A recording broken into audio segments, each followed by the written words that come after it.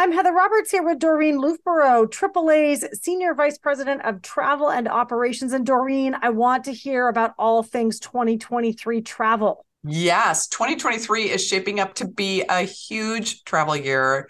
Demand for travel is surging. The one thing we've discovered really coming through the pandemic in the last 3 years is that our AAA members and the traveling public, they've made travel a priority and they want to go. So we are seeing the demand for travel very high for 2023 and beyond. So people are looking to book for next year as well into 2024. But travel has changed. These aren't quite the same kinds of trips we used to take back in the old days, like 2019. That's right. It is look a little bit different today.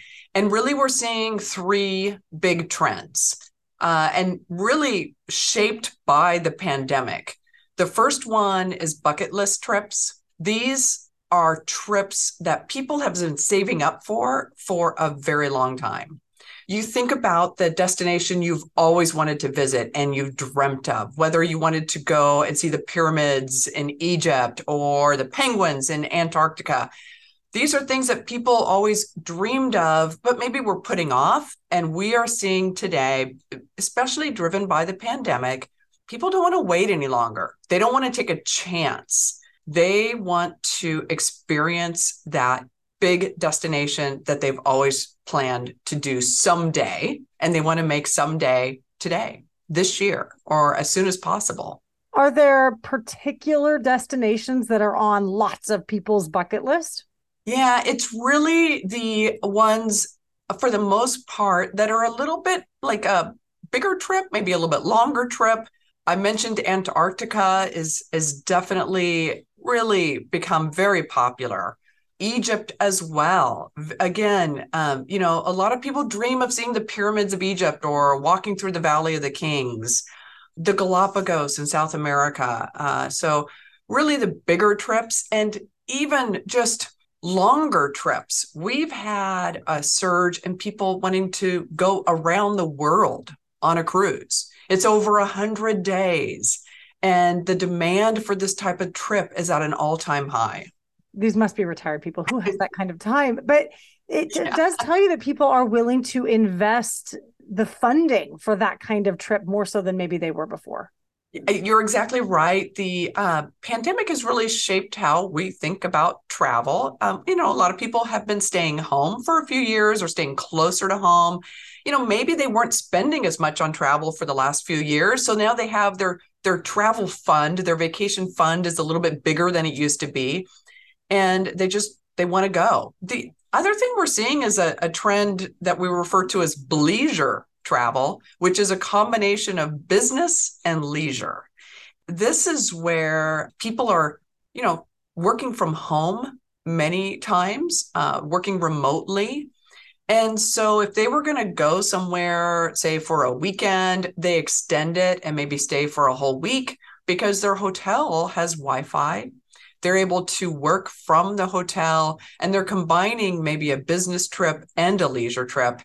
And it's spurred this whole new trend of leisure travel, and hotels are catering to it. They're showcasing the speed of their Wi-Fi and that they have a quiet space for you to work while you're at their hotel. It seems like a nice way to kind of combine things, but I roll my eyes at the word leisure. Yeah, it's an odd combination. It sounds Yes. so bougie, Uh, but yeah. if you can make it work, more power to you, I guess. So we've got bucket list trips, leisure trips. What's the third trend? The third one is really about multi-generational travel. Again, just like the previous two, this has really been shaped by the pandemic. It's been shaped by people being, staying close to home, not seeing relatives, not seeing friends. People are, spread across the country and different cities, and they were isolated. And it has brought about a demand for the multi-generational travel, meaning the entire family group, the extended family group, all traveling together. So the grandparents, the parents, the children, whether they're going to a resort or going on a cruise, but having that family time. And really it's about building those memories that last a lifetime for that family. the spending time together, then creating memories and really reconnecting as a family. Similar with friends as well. We see it with even friend groups and large friend groups as well. So coming together to really create some special memories. Talk to me a little bit about how the small screen is inspiring people to take some fun exotic trips. We've seen this in the past, but recently, and maybe it's because people have been at home watching a little bit more streaming or small screen, but going from something you're watching at home on TV to experiencing in the real world. We might have spent a So little too much they, time on Netflix during the pandemic, and now we yeah, want to actually jump through yeah, that exactly. screen and actually visit those places. Yeah, we spent a few years watching a lot of shows and streaming a lot. So White Lotus has been a very popular show recently. It was first filmed in Hawaii, but this season is filmed in Sicily, and Sicily has seen an enormous spike in interest and demand for people wanting to see the island of Sicily.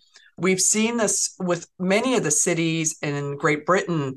If you go back to Downton Abbey, it caused quite a surge, but more recently, The Crown or Bridgerton, and people wanting to visit the UK. Even if you think about closer to home, there's the show Yellowstone, and it has driven this demand to go to Montana or visit Yellowstone National Park and visit the Western cities.